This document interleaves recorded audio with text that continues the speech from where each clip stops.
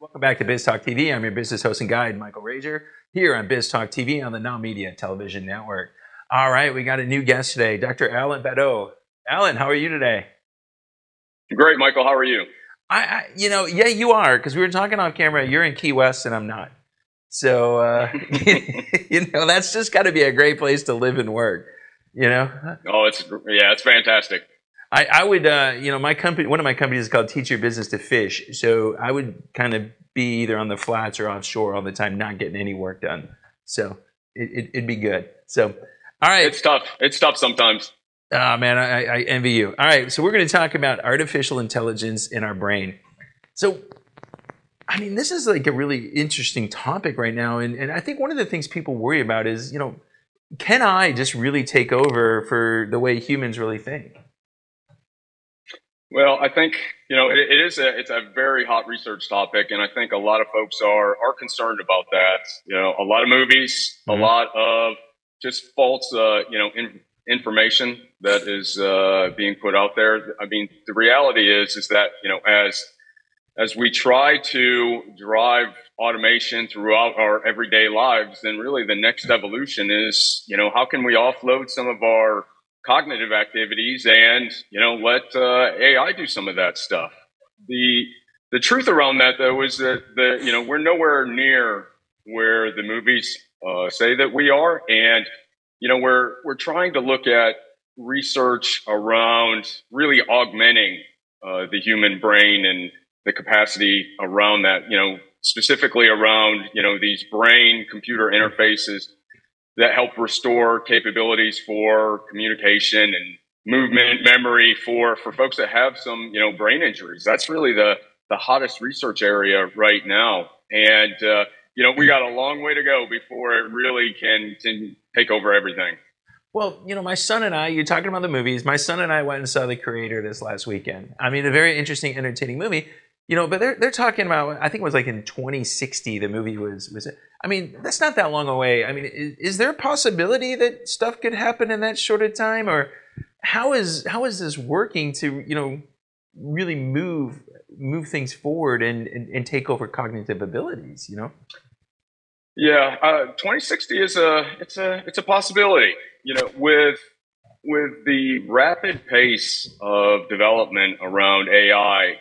It's really unbelievable. And so 2060 could be a potential. If you look at, the progress that we've made in the last 20 years from a computer chip perspective, from an algorithm perspective, it's really something that we haven't seen in our history, the exponential increase in our capabilities to be able to do some of these things. And so, you've got folks like Elon Musk who's out there with Neuralink. There's a lot of other, companies that are looking to try to do some of these things because, let's face it, AI is huge market over the next 10 to 15 years. And so that's a big driver. So how do we, will we actually start seeing the reduction in our cognitive abilities, over time due to AI? Is this something that we really need to be worried about? Well, I think we have to be careful. It's like anything. If you use it too much, there's going to be some issues. If you don't use it enough, there's also going to be some issues. So I think having that right balance is going to be key. So, as you get older, right? And we all see this. If, you start to lose a little bit of that cognitive capability, of course, you would like to have some sort of AI buddy that can help you with some of those things. And that's fantastic as you age. But I think we've seen from a video game perspective that if you overuse it when you're too young, there are potential ramifications around that. And so we just have to be really careful from that perspective. And also the ethical concerns and, how those technologies are deployed, how they're used, some of the cybersecurity, impacts that those, could potentially bring. Again, it's really trying to supplement. And I tell folks all the time, the best thing to do is, even if we get to that point, let's have the computer work to a certain point, but let's have the humans make that last mile decision so that we always have a human in the loop. Their brain is making the actual decisions, and that's really going to be the best way to protect ourselves. Well, okay, I'm going to hop back to that movie for just a second. I don't want to ruin anything for anybody, but when it came out, it was the human that made the mistake, right? And how do we avoid that? Well, that's a great question. That's what makes us human.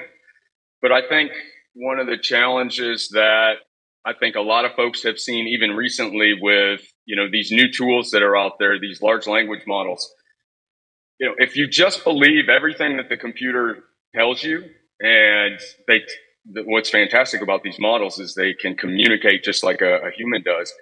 But if you believe everything that they say, then who's really the computer, and then who's acting like the human? These models are not always right. They hallucinate. They will give you wrong answers.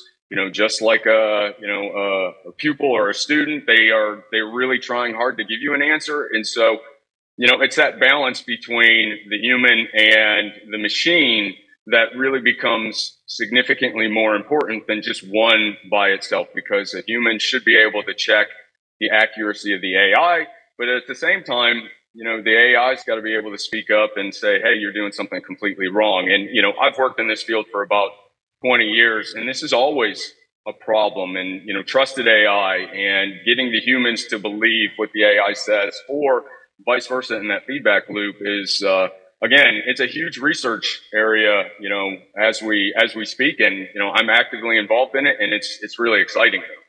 Well, you mentioned a very interesting word that I think is a lot of people scares us, is the ethics and the morals behind AI. As we're going out and training it, are we training it to be ethically and morally conscious about the decisions it help us make, or do we got those evil guys sitting in the back giving it, all the bad stuff? Well, I don't think we have the evil guys in the back, but I will say that, a lot of folks are doing the best they can with these AI models. The only way that you can make them 100% ethical and 100% accurate is to not create them at all, quite honestly. We're using so much data, and we're hoping that there's a balance between the good answers and the bad answers, that we get a good average, and out of that good average is your ethical filters that you have integrated into the models. And we're just not there yet, because we just don't know enough about how these models behave to be able to do that. One of my areas of interest is really trying to figure out how I can break these models. How can I get them to go off the rails? How can I get it to say an inappropriate answer when just a harmless sentence is inputted into its interface? And so that's a big topic right now, especially around cybersecurity and some of the implications around that. And so we've got a long way to go from an ethical perspective.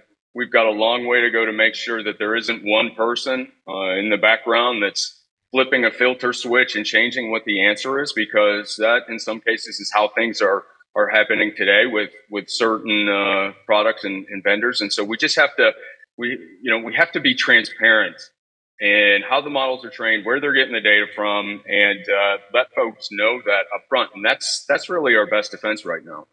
Yeah, this is this interesting topic. I'm going to really be looking for the next few weeks. I think I'm going to come down, or just going to sit at Hog's Breath and have a couple rum runners and discuss this in deeper detail. I like it. We've got about a minute left, Alan. I keep thinking about my future and past guests, Alan. So we got about a minute left. How do people, get a hold of you and find out more about what you're doing and learn about the research you're doing? Yeah, so I've got two separate companies. I've got a consulting company and a product company. If they go to my website, you can see it. It's alanbadeau.com. Send me an email. I give about 15 to 20 different, briefings a month around this topic. I've done over 75 in the last 3 months. And so, I tell people I'm more than willing to help them if they want to try new tools, if they want to play with these things, if they want to drive some sort of research area or some sort of business that they can use their tools in, that's where I'm more than willing to help folks out. Man, that's awesome. I love this topic, and I love what you're doing. I can't wait to get more detail about what AI is going to do for us as we go forward, and learn from your expertise, man. I'm really excited to have you as a guest. Thanks a lot, Alan. All right, thank you, Michael.